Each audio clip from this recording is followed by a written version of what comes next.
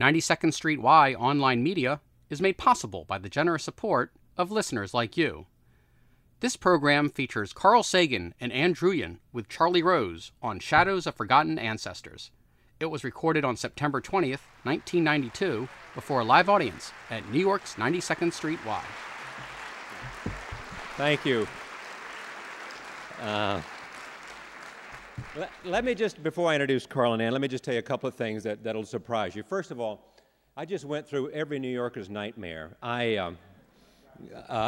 The traffic, exactly. What happened is that I was at my farm in North Carolina, and I'm going to give you more bio than you need to know, but I'll just tell you this because it's been traumatic for me for the last 24 hours. I was at the farm, and I got on my horse. I got about 4 or 5 horses there, no big deal, they're quarter horses. And without a saddle, without a bridle, without a halter, without anything, and I was just sort of got up and was looking at the other horses. I just arrived at the farm, and something spooked this horse. And so he darted into the barn and just started bucking, and I got thrown against this barn. I'm okay, no problem, except that I found out this morning I had broken my thumb. A lot of sympathy. But what's amazing about this is all of a sudden you realize how valuable your thumb is.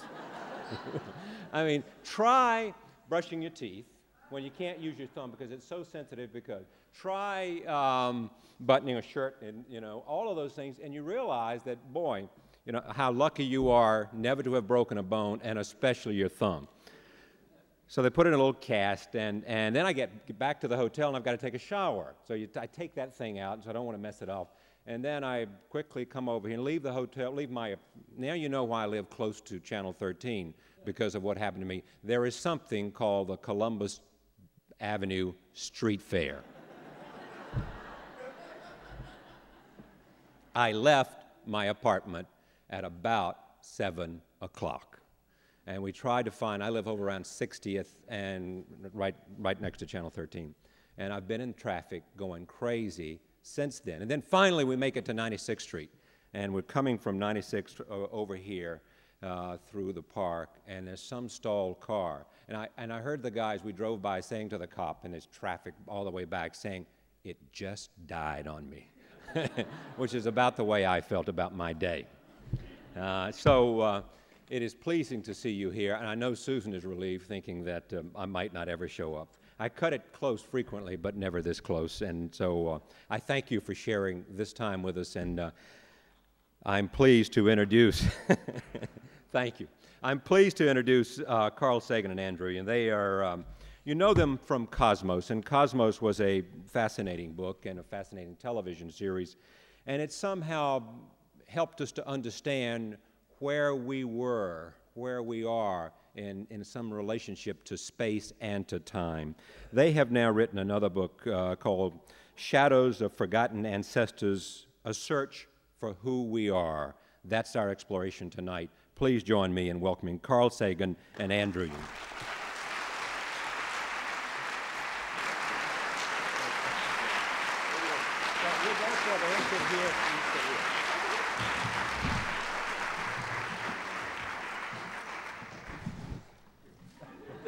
After you, sir.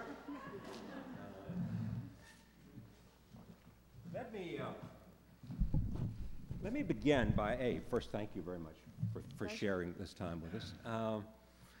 What's the odyssey? What's the origins of this exploration for the two of you? Carl? Well, it has a strange history. In the early 1980s, there was a... Can you hear okay? I'll talk louder. Oh, okay. Takes me a little time to sort of get good. roused. By another half hour from now, I'll be shouting. In the early 80s, there was a potentially fateful intersection between the political ambitions of the United States and the Soviet Union and 60,000 nuclear weapons on the planet. And at the same time, the resources being devoted to the Cold War and the nuclear arms race were enormous enormous and, in our view, counterproductive. We saw $10 trillion spent on the Cold War, for which you could buy everything in the United States except the land. I mean, everything in the United States. We saw declining social justice, decaying infrastructure. We saw lots of problems connected with the pursuit of nationalist interest, and of course in the Soviet Union still more serious in the same direction. How did we get into this mess? Annie and I asked each other, and how can we get out? So we tried for our own understanding to pursue this. And you want to understand the Cold War and nationalism, then it goes back to the question of the nature and origin of the nation state. That takes you to World War I, but nation state goes much further back than that. Before you know it, there you are at the invention of agriculture and the domestication of animals, because that's where modern political organizations came, but you're still not there. That is the culmination of a very long period, 99.9% of our history as hunter-gatherers, and who we were as hunter-gatherers, going back hundreds of thousands of years and more, depends upon where we came from. There was no spot along the way when we said, aha, here is the origin of our problems. This is the moment when it all happened. Instead, it reached into the remote past, into a time when our ancestors were not yet human. And so by these slow steps, no boundaries ever being encountered, we found ourselves drawn back to deep time, to the most ancient part of our history. And our conclusion was, if you want to understand who we are and how we got into this mess, you must look very deeply, very far back. The title, Shadows of Forgotten Ancestors, it seems obvious, but why this title? Right. Well, the central metaphor at the heart of the book is that the human species is a little bit like a baby in a basket, left naked in a basket without a note saying who it is, where it came from, what attributes, what strengths, what problems it might have. And so, as Carl just mentioned, we set about trying to reconstruct that orphan's file, trying to understand who those ancestors who are so much a part of who we are, but of whom we know so little. And so that's the title. Actually, we ripped it off a wonderful film by a man named Parajanov of about 25 years ago. But of course, there's nothing, the two have nothing in common except the title. And who are these ancestors? Well, they are manifold. They are the first one-celled creatures. They are everything that came before us on this planet, with special emphasis, of course, on primates. Both the primates that we hate to think of ourselves as being related to, baboons, and also those wonderful primates, the gibbons and the macaques, who actually I'm very proud to have some relationship to. Why?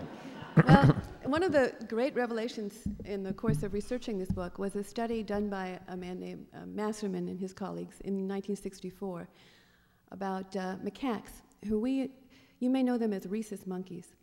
And these macaques were put in a really horrendous situation. They were given a reward of food in return for shocking other macaques. Who they could see, but who could not see them. Who they could see, right. Now, what was so remarkable was that Masserman and his colleagues found that regularly 60% of the macaques tested would rather go hungry than hurt another macaque. In one course, it was 87%. Furthermore, those macaques who had undergone this horrendous shocking were less likely to be willing to inflict this on their fellows. And what did that say to you? Well, About us. we couldn't help but ask, suppose that some humans were offered the same deal by macaque scientists, how would we do? And we know the answer to that, because similar experiments have been done by a scientist named Stanley Milgram at Yale. The only difference being that Milgram said, when any of the human subjects had a little reluctance to turn the dial, said, oh, the responsibility is mine. And as soon as they heard those magic words, they were happy to turn the dial. You all remember, there was 60 Minutes did a piece about this, many of you will remember. Tell me so I mean, there's a conclusion here, and that is that humans are by no means the only animals with what we might call ethics and morals, and that they have not had the advantage of going to Sunday school. They have not heard about commandments and mountains and stone tablets.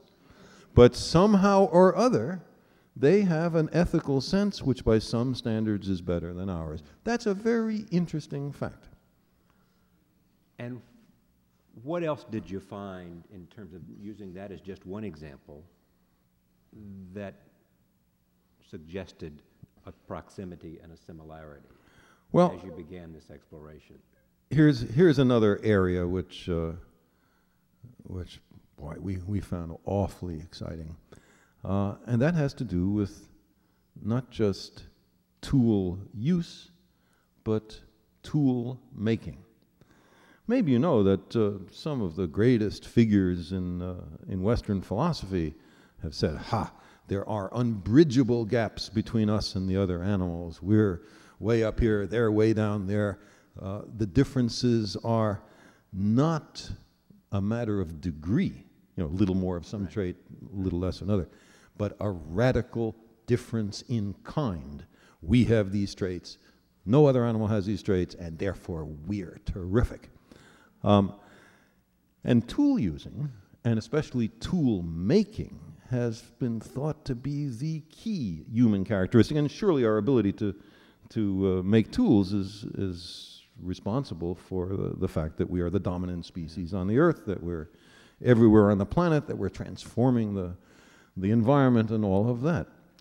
It is fascinating to discover that chimpanzees in the wild, that is not in captivity, regularly both use and make tools.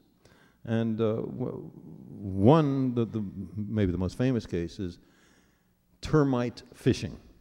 There are termite mounds. They're maybe that high and that wide. And what the chimps do, sort of routinely, it's everyday business. Lots of chimps, both sexes, do it. They walk up to the mound, rub away the coverings to the entrances into the termite mounds that the termites have covered up the previous night, go off somewhere maybe meters away, find a reed or a stick, strip it of the leaves,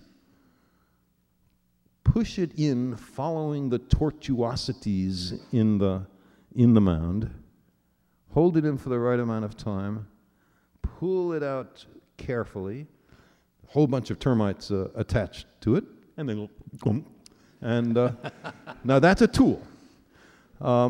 And how much it is a tool was proved by an anthropologist named Geza Teleki, who spent months in Tanzania with a chimp tutor who was expert in this, whose name was Leakey,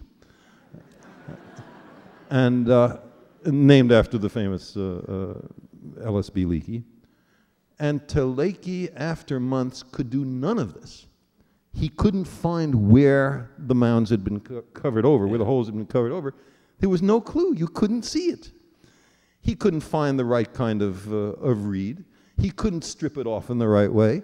He couldn't insert it in such a way that it didn't sort of accordion up and was left with just this, this bent reed with nothing attached to it. He couldn't pull it out so that he didn't scrape off all the termites. He couldn't do any of it. He was doing nothing. An accomplished anthropologist who was dedicated only to learning this technology. In months, he couldn't do it. Now, it takes chimps years to learn it. The little chimps, avid pupils watching the parents do it. But that says something about how far back tool using goes. And as you know, we were stone technologists as far back as we've been humans. Is what you were doing in this exploration asking, these kinds of stories and these kinds of findings were all out there, I assume. The researchers were working on them. What you were doing differently were asking different questions or coming in with different What? Perhaps. We were looking for a new perspective. We were saying that for the last couple of hundred years, science has been trying to reconstruct our past. But no one has put all of this together for a complete picture, a picture that would go back to the very origins of life and would tell our species the story of who we are, how we got to be this way. So, in fact, while there's some wonderful anecdotes in the book which have probably never appeared in a popular book before, and this is really our attempt at a synthesis of all of the findings, all of the relevant findings, to try to tell the whole story of life. And where do you end up is the essential difference between man. We're still looking. Oh wait, what's that man? Yeah, you know, that was what Carl alluded to. Carl alluded to earlier before, all of the incredible preponderance of Western philosophers who would confidently pronounce, they would say, man is the only animal that tells jokes. Man is the only animal, and each one of them had their own thing. It was always man, by the way. Right. And it was almost like, well, maybe man is the only animal that needs to keep telling himself that he is special. You know, that's really what emerged, was maybe that's our distinction. Well, I was going to say, before you interrupted, I was going to say between man and woman. But I beg your pardon in that case, Charlie. I've done you a disservice. You did, but that's okay. But I'm still left with the question of where is the essential. As you began to say, what we thought were distinctions do not exist. As you began to destroy and to look at findings suggested that myths were there, what did you find remain, though, as an essential difference between human kind? Let me just say a word about this man business. Okay. I mean, I grew up in a society where everybody said the word man referred to both sexes, and what's the problem? And man and woman takes longer to say, human takes longer to say.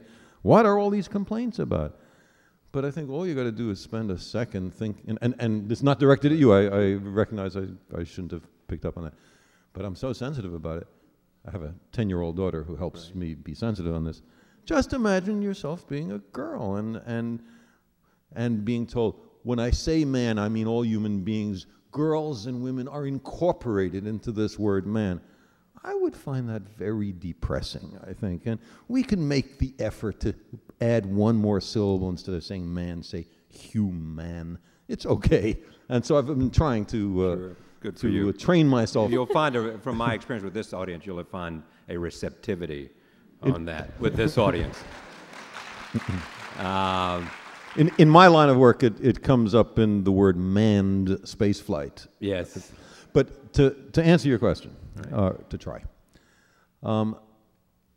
there is no quality, absolutely nothing, that is uniquely ours. Not art, not literature, not art, not music, not language, not tool-making, not ethics, not self-awareness. There's not any of those things that are uniquely human in the sense that all humans throughout history have had it. Writing doesn't count because for most of the history of humans on Earth, we didn't know how to write. It can only be that we have more of some qualities than anyone else and less of some others.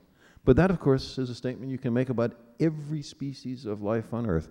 There is a continuum. If you look at the genetic material, you know, the DNA language written out in this four-letter language of nucleotides, you find that in the active genes, the ones that are working, there's a whole bunch that are asleep and never called upon. The chimps and us share 99.6% of the active genes. It's astonishing. The differences are tiny. Now, it's not to say that there aren't differences, and in any given case, you know, if you claim, well, wait a minute, there's a special set of genes for language that chimps have and that humans don't, nobody's found them, but it could be. It could be there's some special characteristics we don't have. If you ask us what is the key characteristic, it's probably intelligence, because a continuum, a small change in intelligence can have a strong practical benefit which feeds on itself. And in the book there's a place where we say, so is that all there is to it? Give them a shave and a haircut, get them down from the trees at night, cancel the ads for ovulation, make their brains a little bigger, and then they're indistinguishable from us. Is that all there is to it? And maybe. Were you surprised as you began to look at this evidence by the conclusions you were arriving at when you did this synthesis? Or were you also part of what might be called the conventional wisdom that there was a significant difference and it had to do with cognitive ability? I was surprised at how hard it was to find a radical difference in kind. I'm not surprised to find that maybe intelligence is the key thing, and I once wrote an earlier book, Dragons of Eden, which was along those lines. But yes, I was amazed to find that every one of we've only touched on some, 30, 40 different criteria that have been proudly hailed as something humans have and nobody else does, that it's not right, that it's a mistake, that everybody has some of them. What surprised me, well, two things surprised me. One was that because we come out of a civilization that is based on the notion of a separate creation for human beings, that God created human beings in God's own image, separately from the other creatures. I never realized before how pernicious an idea that is, actually. That feeling separate from nature, feeling separate from the fabric of nature, feeling that we have dominion over nature, enables us to destroy nature without realizing that we're destroying ourselves. And so I came away with a very strong conviction that this has had negative consequences for our civilization. The other thing that surprised me was that I haven't been able to look at anything that humans do in the same way. Watching the Republican convention after writing this book. All right, now wait a minute. Stupefying. Watching the Republican convention. It was stunning. What? Well, first of all, seeing Patrick Buchanan. Now, this was the Hamadryas baboon platform come to life. It was just amazing. It was. And what was so interesting was that as he was saying all of the angry and hateful things, homophobic, anti-female, racist, all of the things he was saying, the camera was panning the floor of the convention. And you would see these young white men, and they were giving pant hoots. They were going, whoo, whoo, whoo, like this. In this way, it was like they knew what I knew. They knew what the proper response to that speech was. It was really stirring.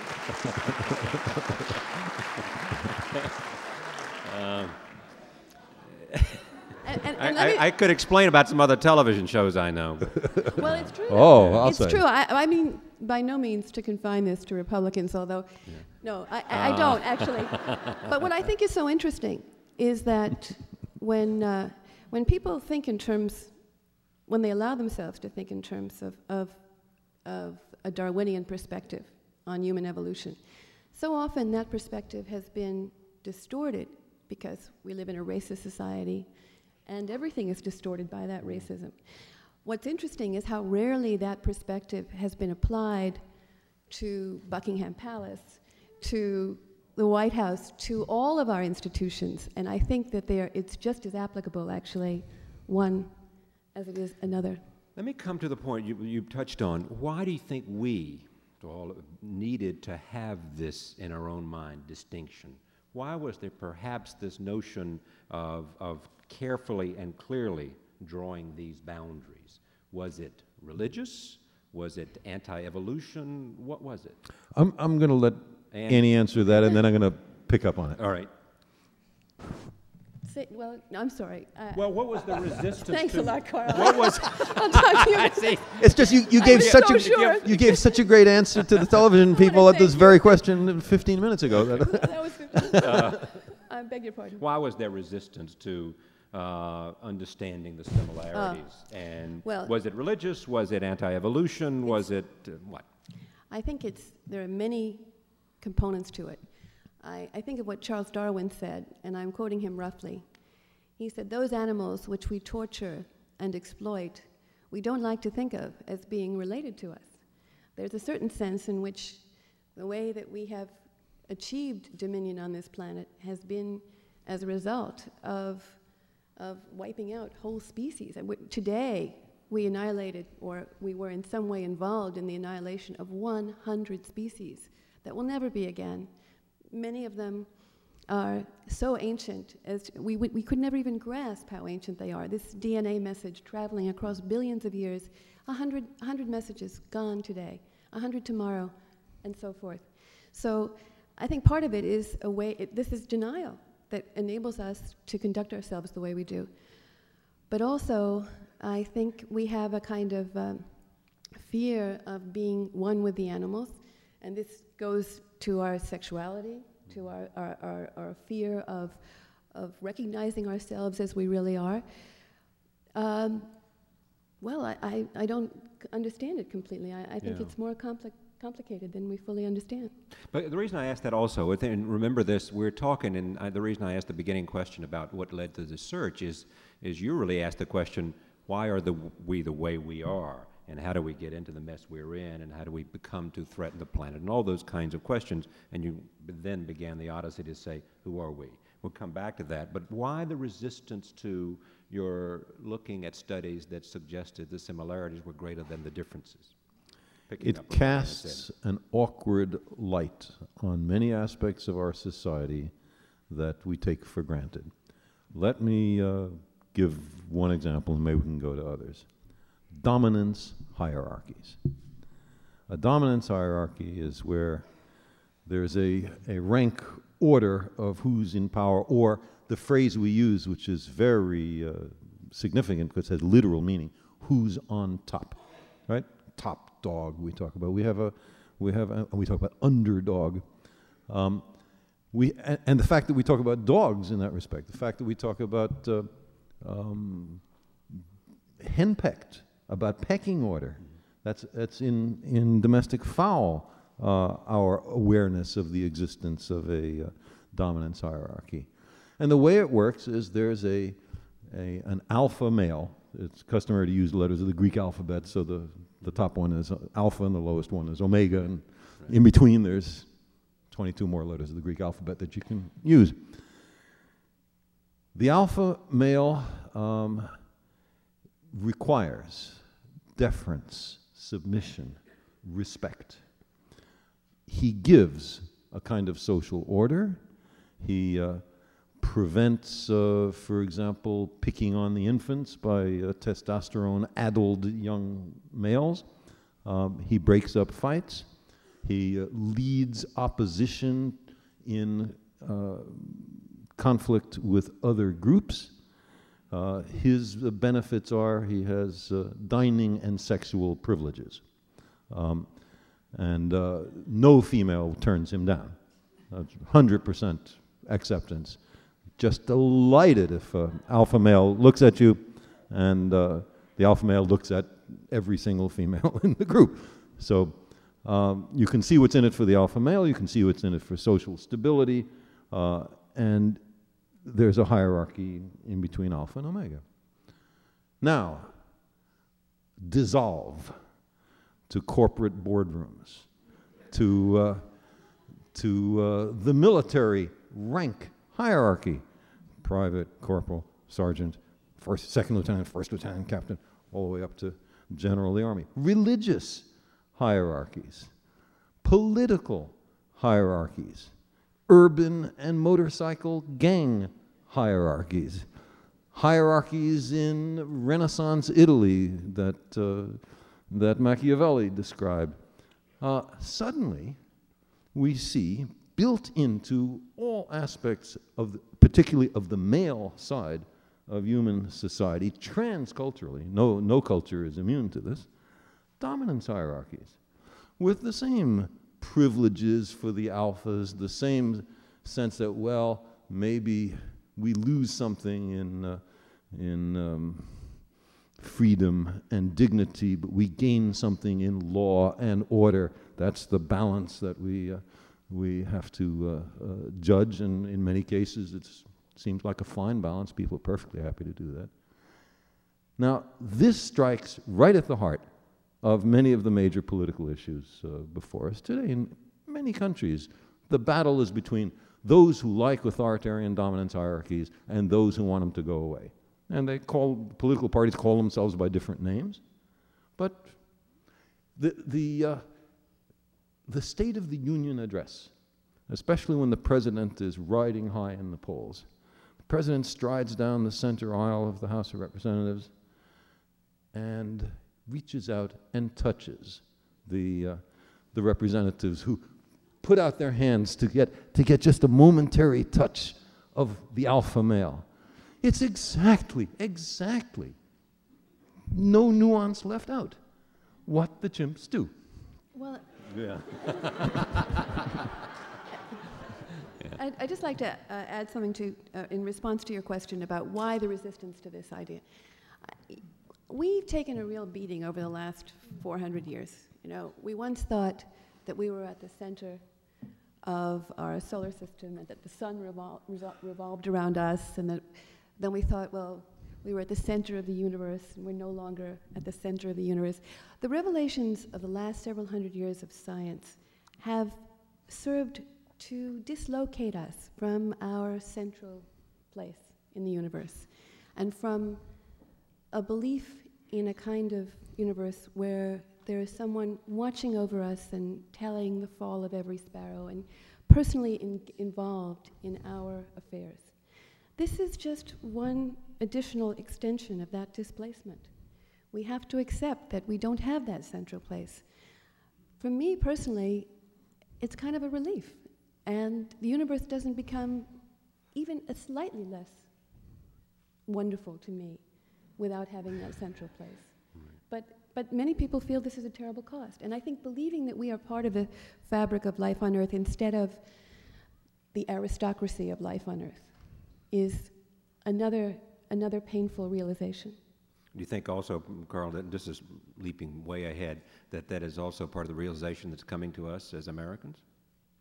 That we're not That we king are of the not- roost? Yes.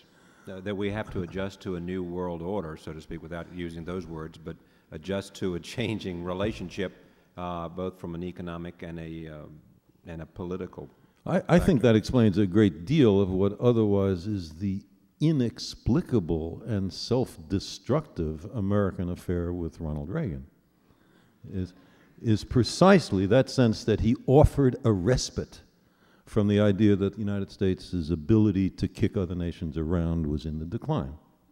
That is, that the United States as alpha nation was on decline. Ronald Reagan said, no, we really are still alpha.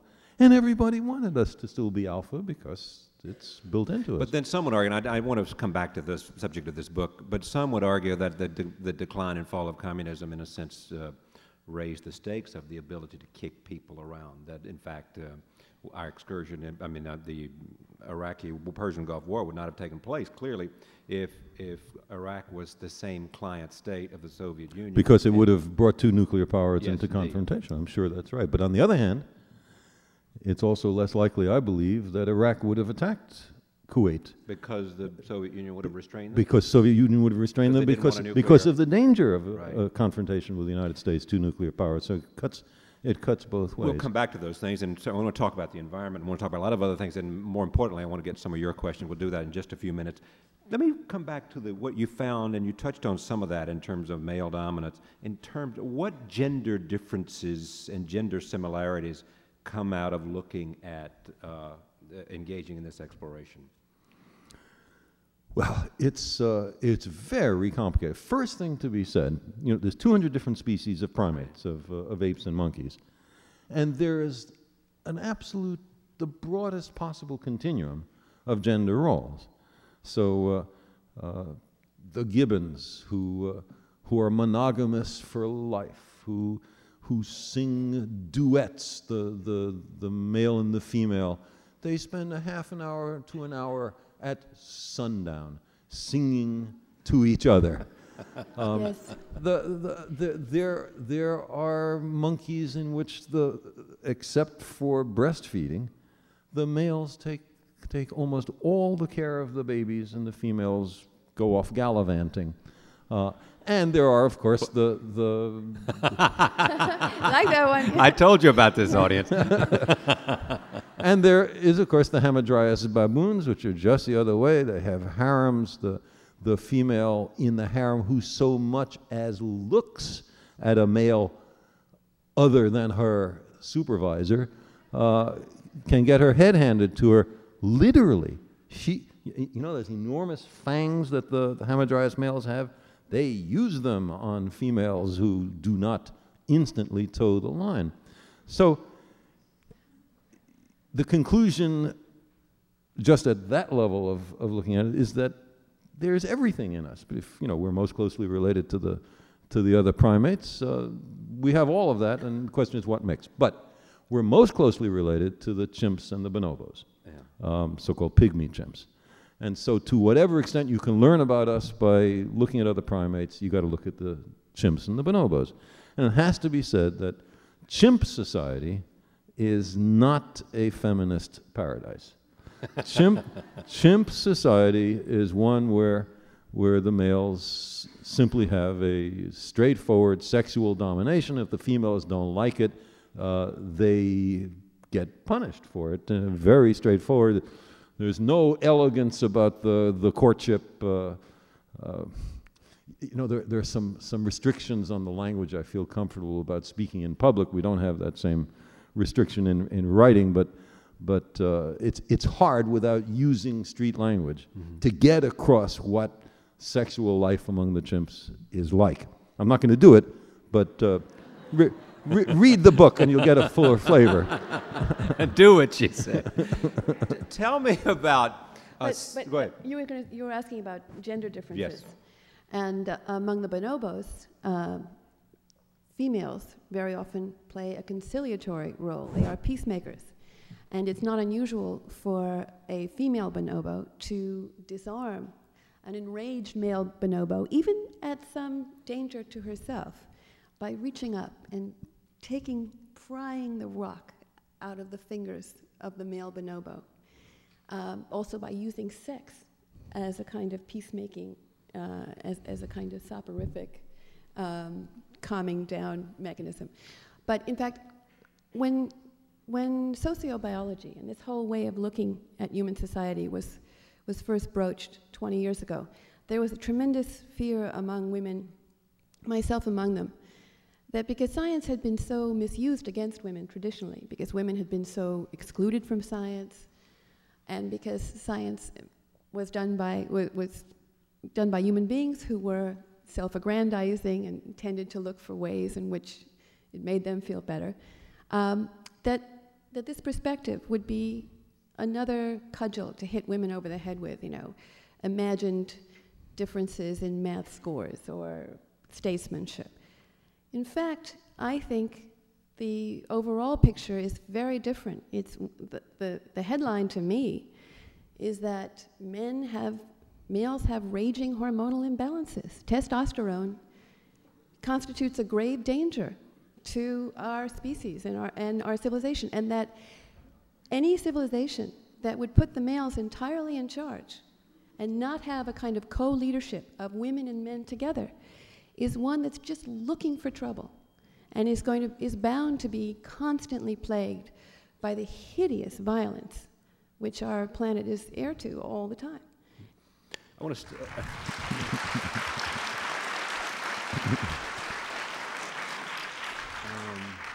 If I can just say, it's especially dangerous if you couple that unbalanced male political control with the existence of weapons of mass destruction. I mean, that is a prescription for disaster. You also say here that sex and passion are pre-programmed in us. What did you mean by that? That you don't have to go to school to learn much about. I mean, there certainly is a learning experience. Certainly is a learning experience in sex, but interest in the opposite sex is clearly built in. Yeah. And for good reason, because if we had to figure out what's necessary so for us the to next be that way is generation, nothing new. Yeah, I mean, if it was up to us, to our intellectual abilities to decide to propagate the species, there wouldn't be any of us left. Of course it has to be pre-programmed, and lots of other things are pre-programmed, and pre-programmed means written out in great detail in the genetic code, the language of the DNA. Right.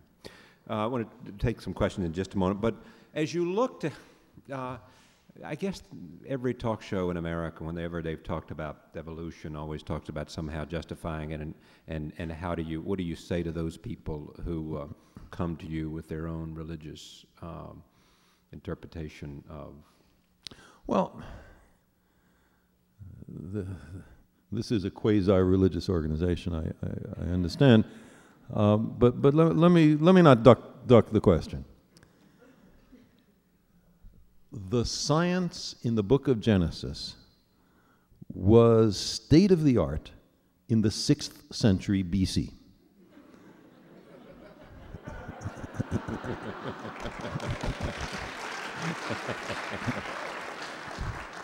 That's when the Jews were in the Babylonian exile in Babylon. Babylon was the leading scientific nation on the planet. The people who wrote the book of Genesis wrote down the absolute latest findings in science. But we have learned something in the subsequent 2,600 years, and it would be foolish to say that this is the literal truth, as if God was dictating to a flawless stenographer, as if God, if you want to believe the book of Genesis was dictated by God, would not use allegory and analogy to explain things to people in the 6th century BC. If you require that the book of Genesis is inerrant, is literally true, that there can be no deviation from it, then it's clearly dead wrong. Wrong, wrong, wrong. If you believe it is a poetical work, if you believe it uses metaphor and allegory, if you believe it is merely a codification of the best knowledge of the 6th century BC, then we have no problem. But people who say that evolution doesn't exist, it's invented by Charles Darwin and liberal college professors, or it's an atheist scandal invented to embarrass us, those people are simply having difficulty coming to grips with the absolutely clear-cut evidence across many different areas of science.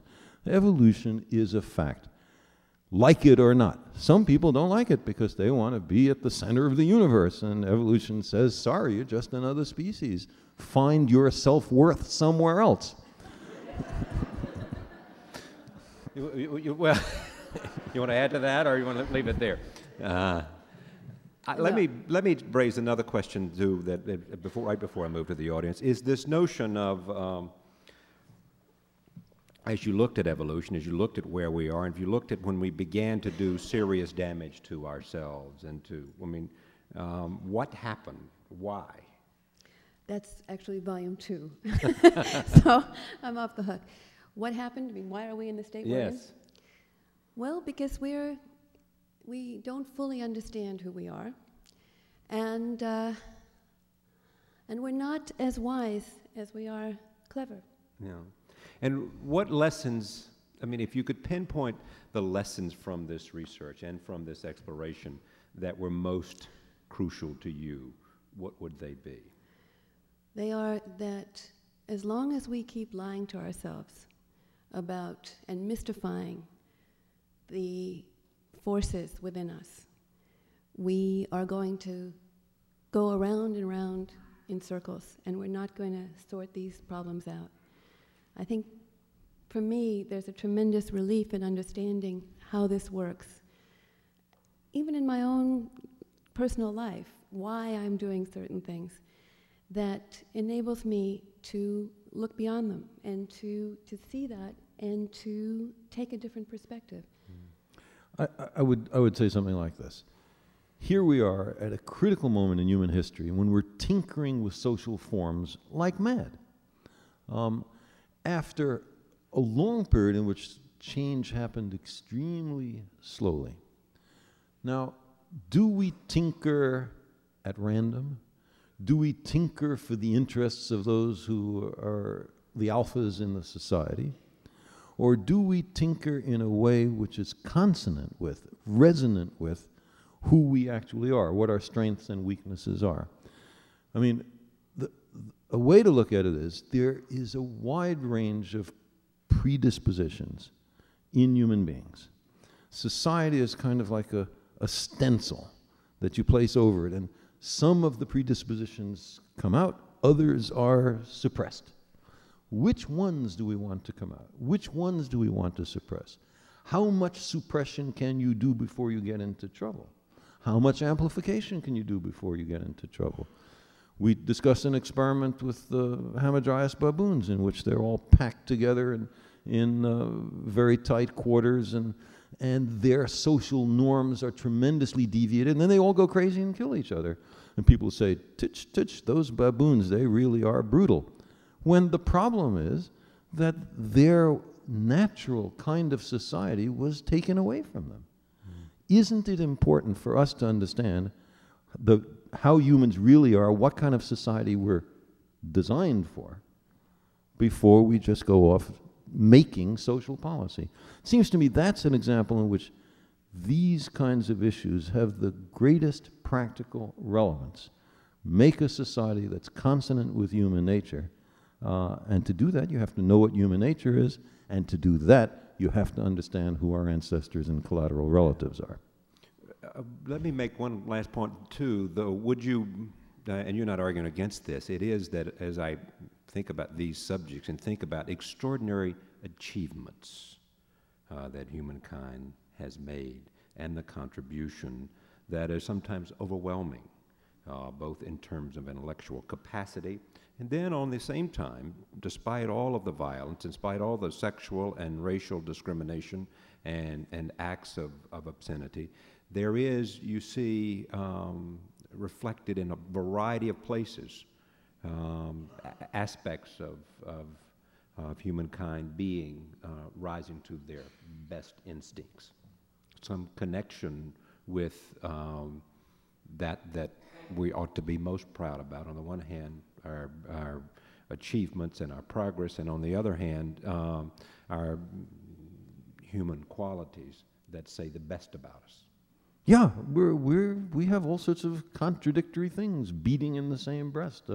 I mean, absolutely, here we are, littering the planet with weapons of mass destruction. We're making some good progress, but still there's enough to destroy our global civilization many times over, depleting the ozone layer, tinkering with the climate, and at the same time, we're sending ships to the planets and the stars.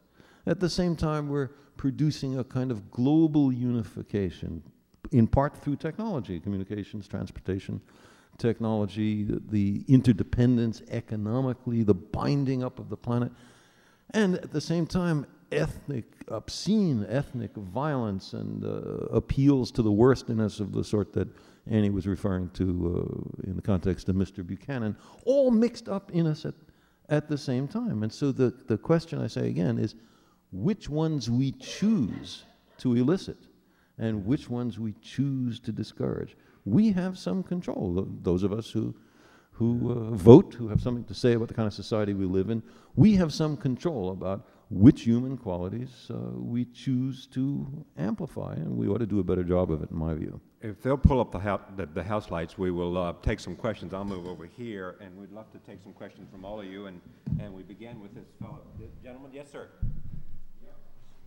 I'll step over here so I can see people. First of all, do you think there's actually an intelligent life in the universe? And second of all, since we're supposed to have been visited by flying saucers, etc., do you think it's actually true that they have spoken to the people that they supposed to have? Okay, you want me to repeat the question? Yeah, I did. I'll repeat the question. Is there? This is a question that probably Dr. Sagan has received, I suspect, as much as any question asked of him. It is as to whether there is human life somewhere else. Intelligent life. Intelligent human life somewhere else. And secondly, what was the second part? I forgot. Wait. He repeat it. didn't say human. Okay. He didn't say human. It's very interesting that there's a tendency when we think of intelligent life to associate right. it with human, right? Could be completely different from humans. And the second question had to do with UFOs. Right. Well, is there intelligent life in the universe? I think it's an open question whether there's intelligent life in Washington.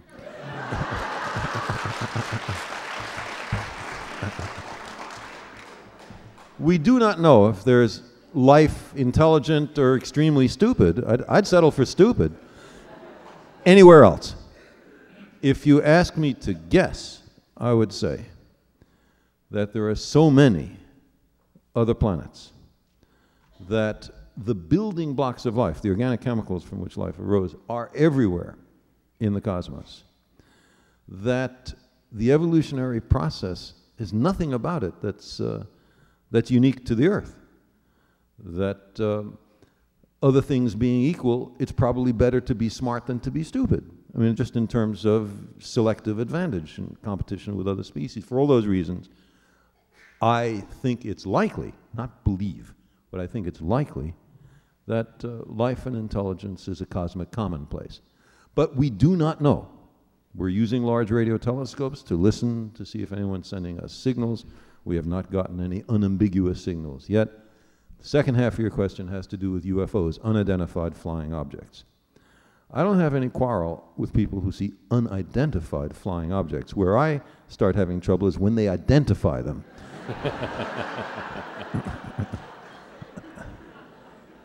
There's a lot that could be said about this, but let me just say, I mean, nobody would be happier than me if we're being visited. Think of how much trouble it would save me, who's been spending so much time listening to signals and sending spacecraft to other planets. I'm for it. The evidence is absolutely crummy.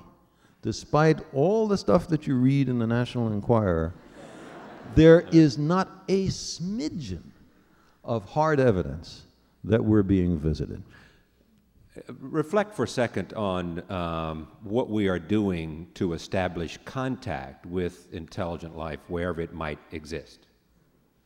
Well, I mean, there's two things you can do. You can listen and you can send. Right. We are listening, and NASA will, on October 12th, turn on what is by far the most sophisticated listening system ever devised by the human species.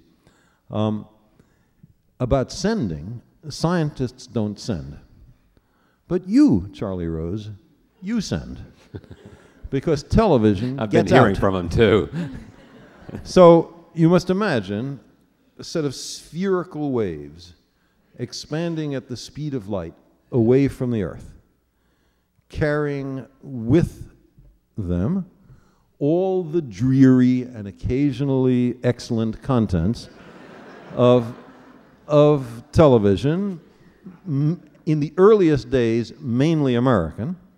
And so at the outskirts of this expanding wave of information on the existence of intelligent life on Earth is the programs of the late 40s.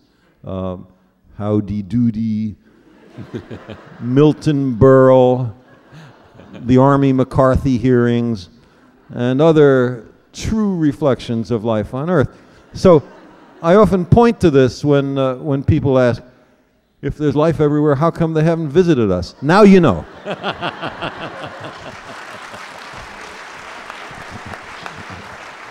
Yeah, at the very back. Yes, ma'am.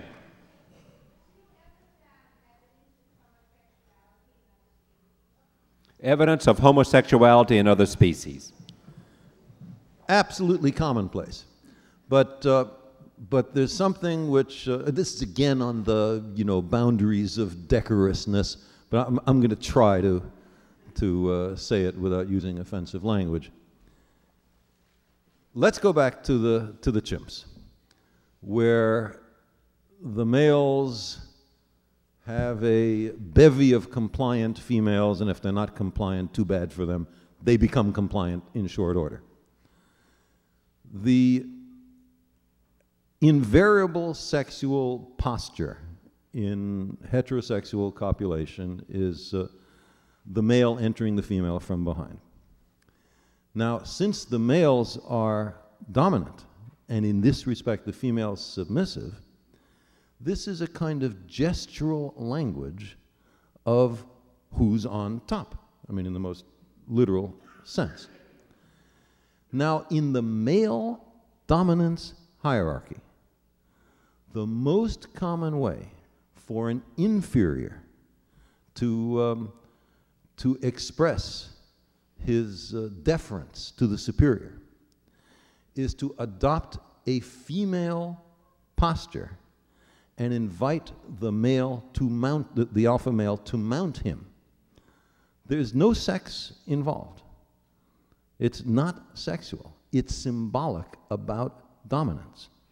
But the early scientists who saw chimps in the field in Victorian times were aghast at what they thought was rampant homosexuality, to say nothing about all the heterosexual contact. All the males were doing homosexual things all over, all the time, is the way it looked. But in fact, it's a sexual metaphor to express who is where in the male dominance hierarchy. And it's built into our language. Again, it's going to be awkward. The most common two-word sexually offensive phrase in English. You know what I mean. Think about it. What does it in fact mean?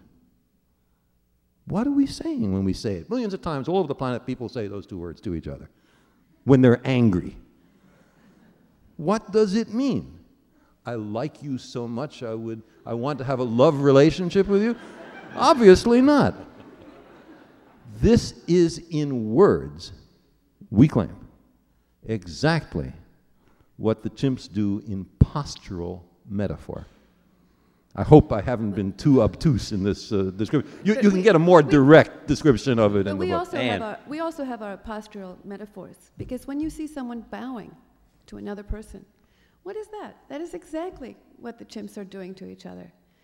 And it's just an artifact, a leftover from that part of us. Right over here, yes, sir. Sagan, in your illustration about the rhesus monkeys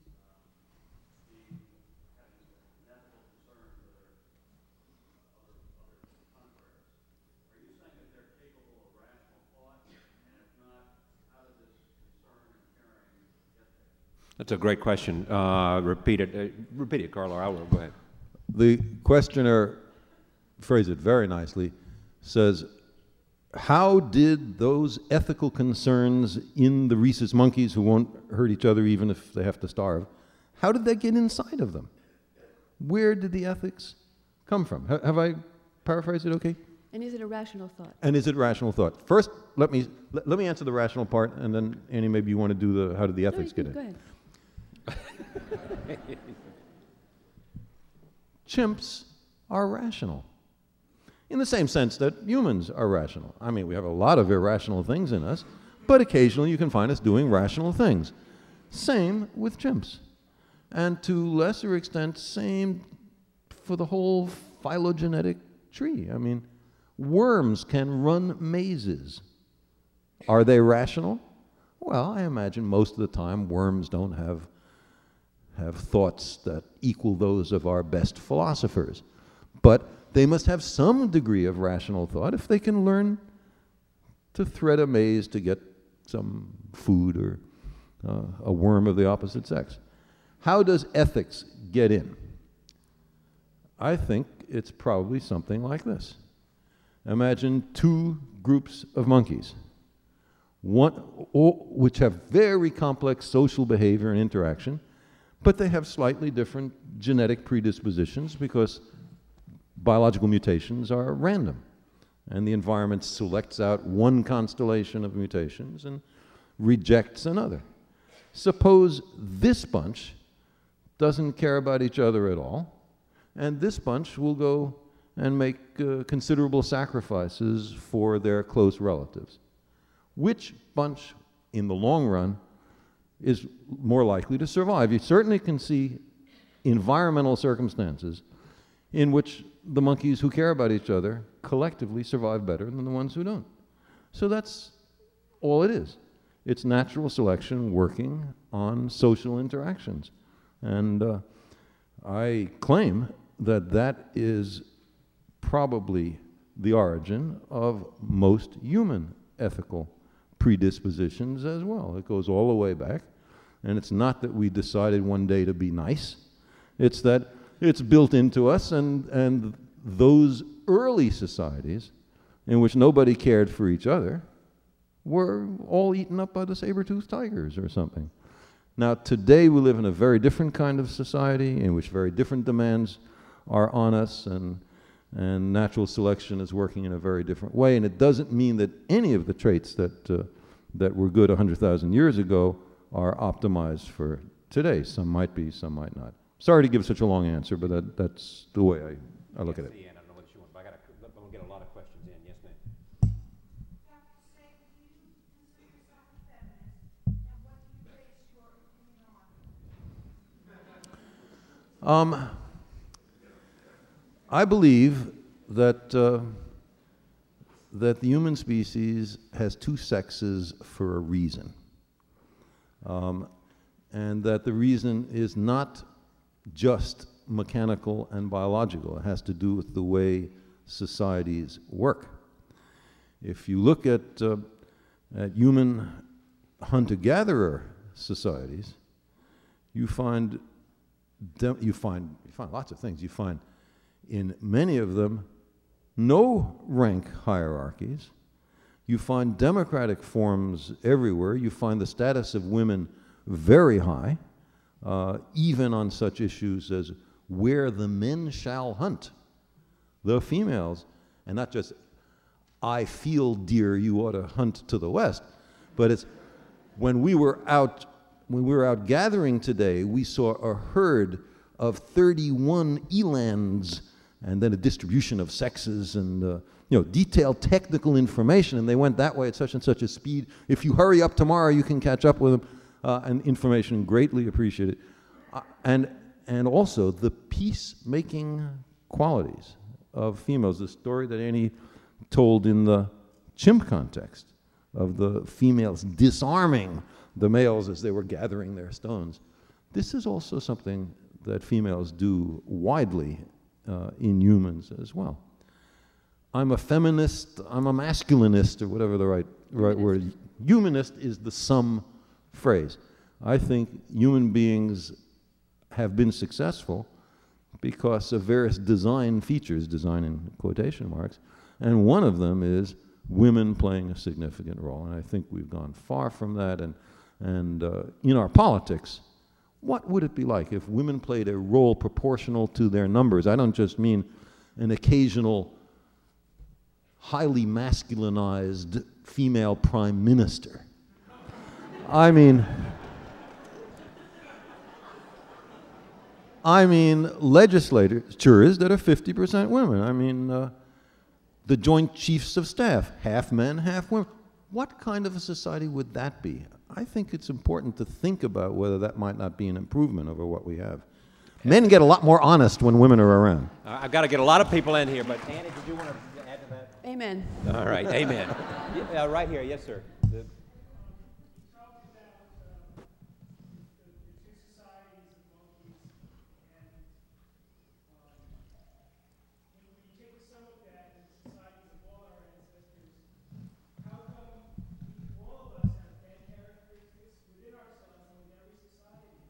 Why aren't we all like the self-sacrificing macaques?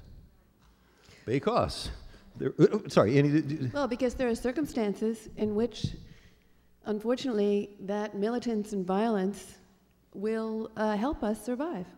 And so there have been times when we were, I mean, if you get too highly specialized as a species, you're in trouble. Because, in fact, the more capabilities that you can maintain, provided, of course, you can use them wisely, the better off you are in the long run. There are circumstances, and there have been in our evolution, when it was good that the men were violent, actually, and could respond and could protect. Unfortunately, that's no longer the situation, and yet we still have so many people reacting as if it were. I mean, for example, we lived at a time when all we had to protect us against a vast array of carnivorous opponents was our ferocity and our intelligence. You survived if the guys were very aggressive, very violent, because you were likely to be eaten otherwise. That aggression helped. And it's pointless to say aggression is bad and we ought to take it out of humans. You can't take it out of humans. I think, by the way, that the almost hypnotic appeal of football to males is an ancient echo of the hunting party going out and killing other animals. It's called a pig skin. You kick it, you throw it, you catch it, you beat up each other to get at it. I think there are echoes of that past which explain things that otherwise are deeply mysterious about us, one of which is male fascination for violent team sports.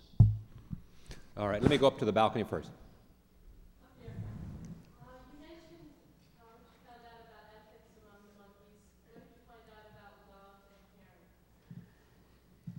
Well, I'd like to go back to the gibbons. Carl alluded to them earlier about the wonderful arias, the duets that they sing to each other together. Gibbons are interesting because while many of these primates, all of these primates have ways of marking territory. Usually sometimes it's urinating, sometimes it's running around and being really fierce, sometimes it's menacing. The gibbons do it through song. And they're almost an operatic kind of bunch of primates. And they sing power transfer arias. The alpha gibbon is the one whose song is sort of the lead. He's the lead singer, really, of his group. And after a while, when he gets too old to be the alpha, we imagine the wonderful sort of almost, you can imagine Verdi writing a power transfer aria for a gibbon. They're monogamous, as Carl mentioned. And in fact, when one dies, the other one never sings again, which struck me as probably very projective and anthropomorphic, but I couldn't help it. It just made me feel as if this was something about love, certainly about commitment. No two ways about that. What we learned is that we have a real legacy. Certainly the macaques and their unwillingness to shock the others, that's not just ethics. That must be fellow feeling. That must be compassion. That must be an ability to relate, to know what pain is and not to want to inflict it on another. And of course also in parenting, so much of parenting among the primates is cooperative. And as you get into the primates and then into humans, the infancy of a species becomes longer, requiring much more effort. There are absolutely, to me, heart-rending stories of the kind of inevitable violence in many of these primate troops where an infant will be dashed on the rocks by an angry male, suddenly loses his temper and destroys the infant. That mother will carry that infant, sometimes for days or weeks, clutching it to her. Now she must know that it's dead. She knows the difference between dead and alive. But that attachment, that is something that all of us can relate to.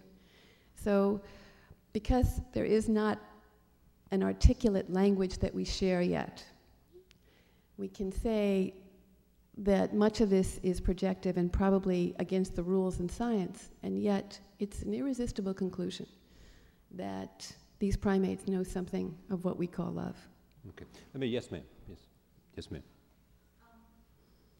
I'm going to ask you if you believe in psychic ability, and how does human psychic ability compare with animal, if there is such a thing? The question has to do with psychic ability. Psychic means not that I might know what Annie is about to say because we've lived together for so long and we love each other a lot and we anticipate each other's. So that's not psychic, right?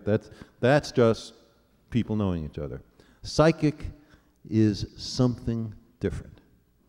extrasensory perception, so on. As every other area of human existence, whether you believe in it or not, depends on the quality of the evidence for it.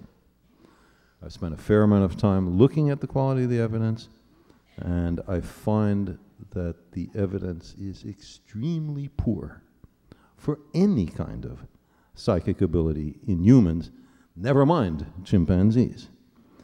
We are liable to self-deception. We remember the hits and forget the misses. We tend not to have a strong sense of the role of statistics. We tend to exaggerate because stories that tell us about psychic performance are better stories than stories that tell us that they don't exist. And I can go into detail, but there has never been a controlled scientific experiment in all the years we've heard about psychic phenomena which demonstrate its existence. Not once. It's very much like UFOs. If somebody comes up with very good, controlled, repeatable experiments, I'm for it. It makes for a more interesting universe. But until then, I say we have to be very skeptical. If we're not skeptical, then we're setups for the next con man who comes along. Skepticism, just as in the buying of a used car. Right over here. Skepticism is essential for our survival. Yes, sir. I was going to ask the gentleman first, since I caught his eye first, and then I'll have follow up with you right after that. Thank you. There was supposed to be a conference at the University of Maryland to consider the question of whether there was a correlation between genetics and violence, but this was canceled because of protests about racial limitations. Would you be opposed to considering the question? I'm not opposed to considering the question, but I want the findings to be applied scientifically and fairly, not just with our prejudices and distorted by racism, but that study would have to include, as we were saying earlier, the Joint Chiefs, for instance, or it would have to include. See, that's always been the problem, and that's why the idea of making science accessible to absolutely everyone in a democratic society is so key. We live in a highly technical and scientific society, and yet only the tiniest fraction among us have even understand the language of science and technology. This is a recipe for disaster. And so when we talk about the connections between perhaps a genetic connection with violence, we have to be willing to apply it completely to the whole scene, and not just selectively, as it always has been in the past, to those among us who are the poorest and who don't have scientists and advocates to speak up on our behalf. See, I know you're in a hurry to move on, but let me just agree with Annie. I would be for that conference if it, in addition to worrying about genetic aspects of criminality in the inner cities, it worried about genetic aspects of hierarchy in the Department of Health, Education, and Welfare, and genetic aspects,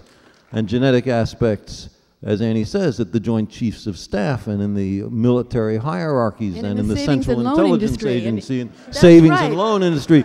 And so that would be an excellent conference. I'd be for that. But when it's only limited to the poorest and least powerful people in the society, oh, they got something genetically wrong with them, the racism is manifest. Any follow-up, sir?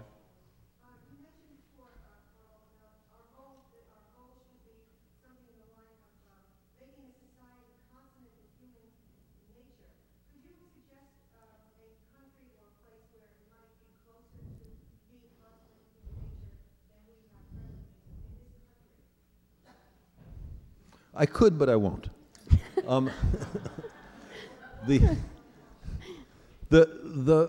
Because the quality of the data is very poor. Because people tend not to think in these terms. People tend to think, whatever country I've been born in, that country is really great. My fatherland, my motherland.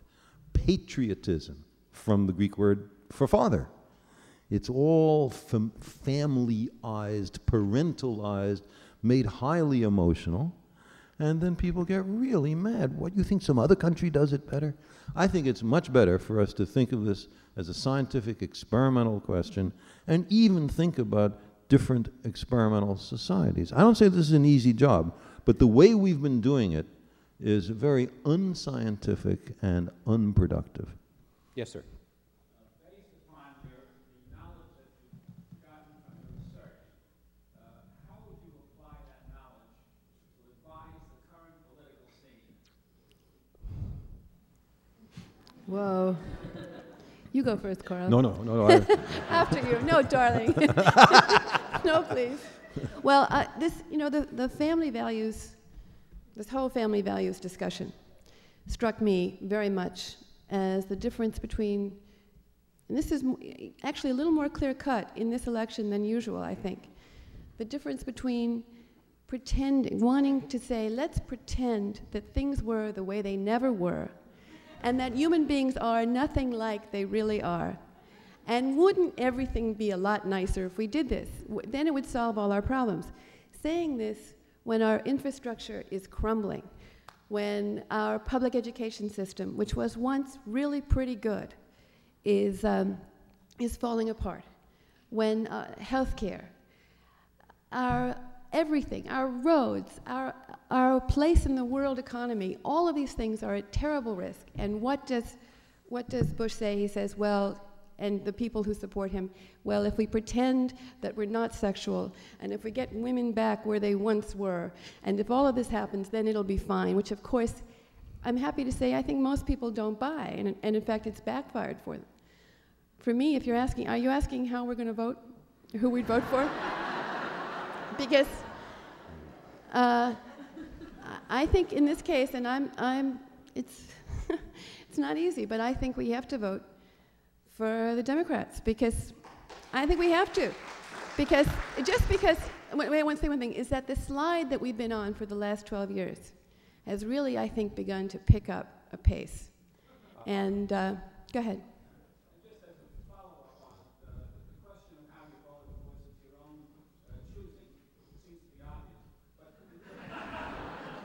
the real question was that people talk about issues, but the questions that you've raised in your research really, to me, seem to be so much more basic than some of the trivia that's been cast about. I think it's very important for your thoughts, as they express themselves in your research, to be prominent on the scene and have people think a little bit more deeply than they seem to be doing now. Well, that's why I assume they've written the book. That's why they're here tonight, and that's why they'll be speaking on different shows around the country. Let me just, yes, sir. 3 or 4 more, and I know that we got a lot of you have questions. If you'll make them short, maybe the answers will be short, and maybe we'll get No telling. No chance. Sorry. more of the people in who've really been waiting. Yes, sir. Okay, you think you talked about our ethics testing to animals, or basically primates. Did you check to any of the other biological junctions, fish, fowl, such that? Well, we do go all the way back to the origin of life. In fact, we go back before the origin of life to the formation of the solar system. And one thing that surprised me was that the whole notion of I and thou, of me and you, goes back to the first one-celled organisms who have to be deciding, now, me I don't eat, you I do eat. And at that moment, there's a kind of consciousness that arises, as if, it always struck me that it seemed to me that life was, started 4.5 billion years ago, and it's sort of rolling along really slow, really dull, not much happening. And then after billions of years, suddenly consciousness. No, that consciousness is very, very ancient, and it starts all the way back.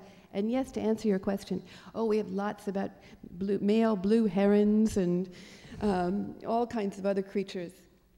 Yes, ma'am. Very different social structures in many cases. Yeah.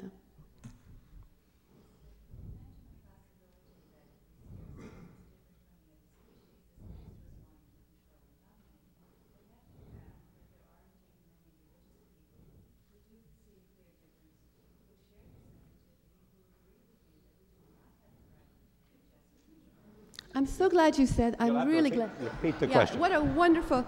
You Yeah. asked. You said you were restating what we were saying, and what I had said about if you see yourself as separate from the rest of the fabric of nature, if you separate creation is a kind of, to me, a pernicious doctrine because it says it's okay to really mess around and to dominate and to misuse the rest of nature because it's ours to do with as we please.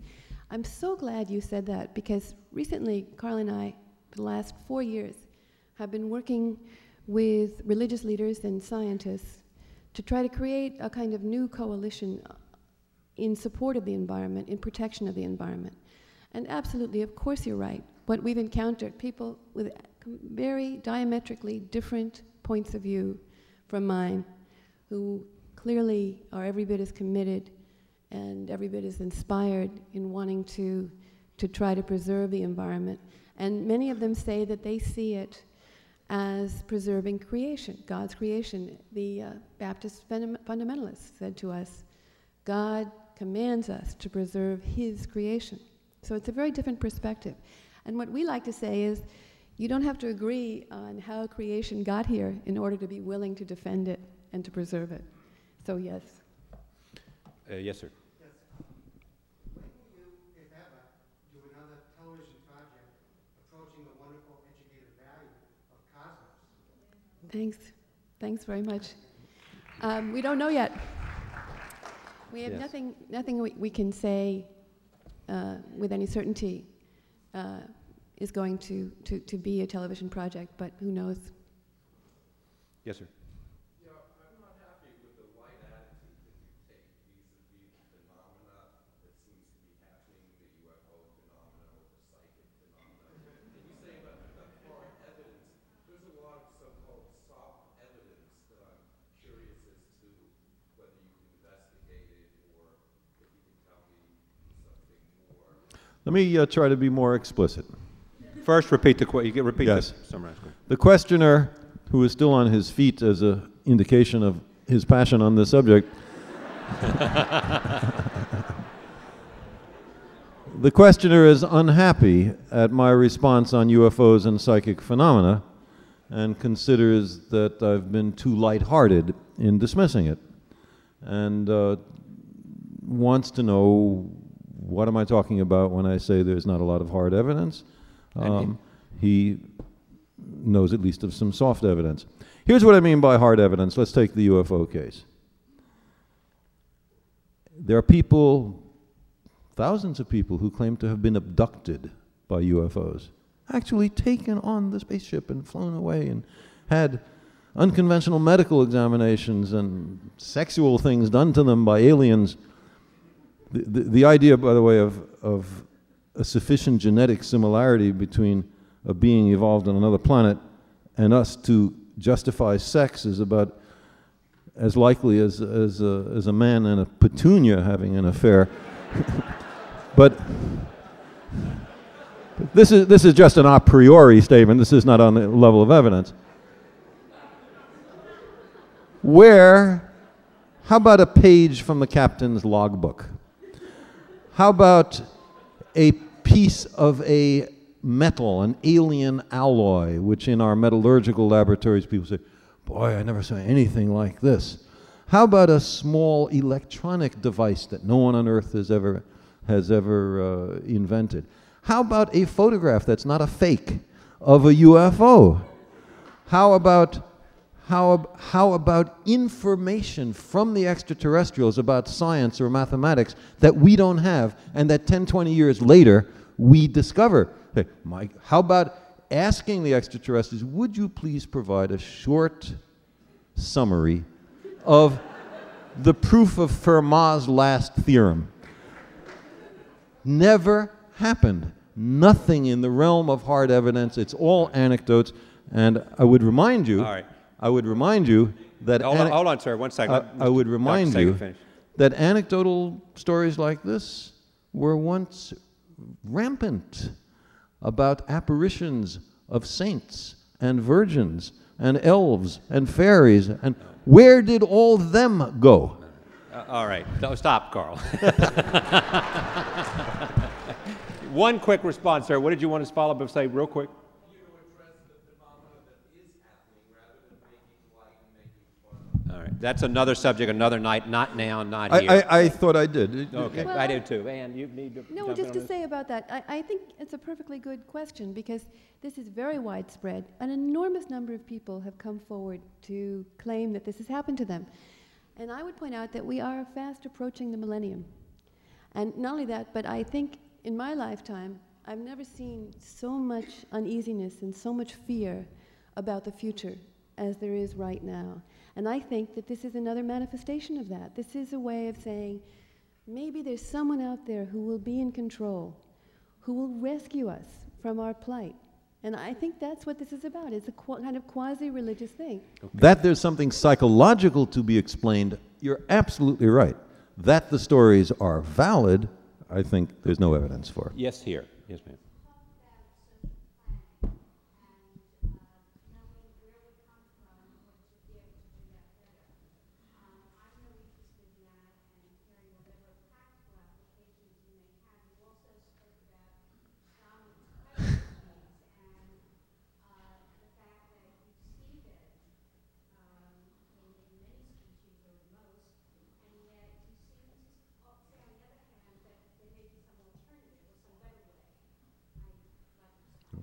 Ann, Carl. Well, you can see alternatives even among humans. Wait, I don't. Yes, the of course. people Let me repeat the giving me question. their hand, they didn't hear the question. I beg your pardon. The questioner says, okay, she's interested in the application of these ideas to social planning. On dominance hierarchies, we say we see it in other species. Do we see the alternatives to dominance hierarchies? Is that a fair rendition of your question? Semi-fair. Yes, as much as we have time for. The best we can hope for. Yeah. Do you want to? No, I don't. So I would say, Not I at would all. say, yes, of course. We do see many species in which the females tell the males what to do rather than the other way around. We see a number of species in which the two sexes are evenly matched. We see species in which there is not dominance hierarchies, but note that dominance hierarchies serve a purpose, not necessarily in our present global industrial civilization, but back when we and our ancestors were in small groups of a few dozen. There's a reason why dominance hierarchies are so prevalent and why men crave for groups of a few dozen males off fighting. There's a reason for it. But even among humans, as I try to mention about some of the hunter-gatherer societies, there are societies which go out of their way to be democratic, to not have a leader, to not have a political structure, to have everything done by consensus. And that also is part of humans, and that's something we're talking about in the follow-on to this book. This is the last question right here.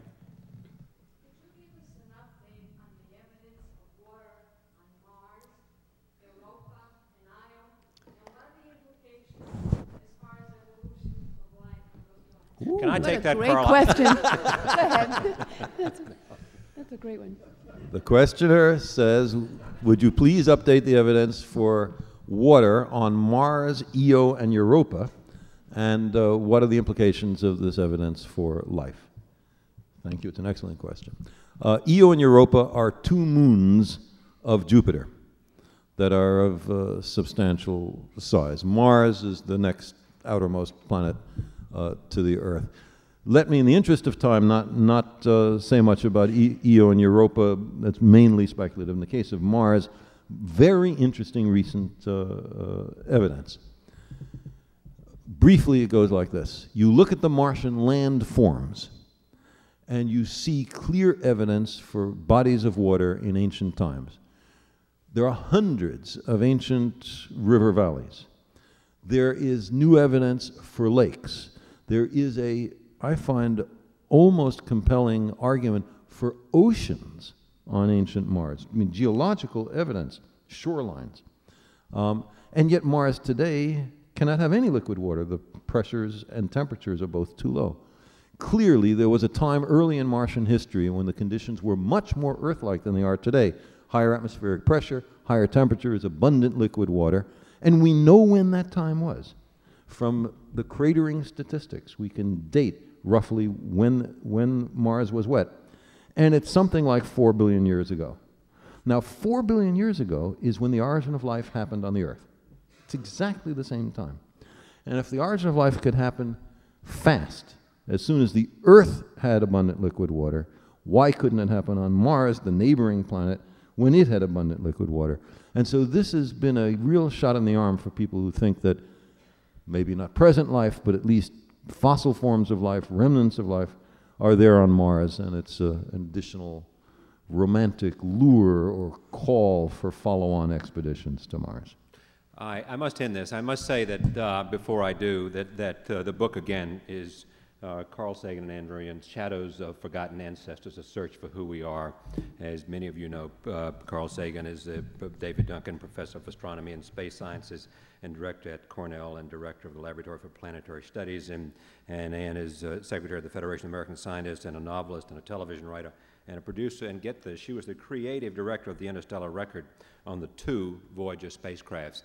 I know you've got 1,000 questions, and we could take a lot more time, but because of a kind of contract we have with people, in a sense, who come here, we're supposed to end at 9. They will, I think, will be signing some books. Is that correct? And you'll have an opportunity then to see them. I thank you. Please join me in thanking them for a wonderful evening.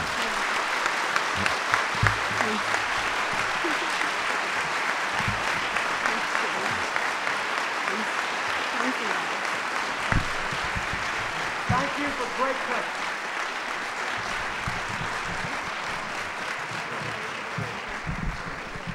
And thanks to Charlie for coming, sore thumb and all.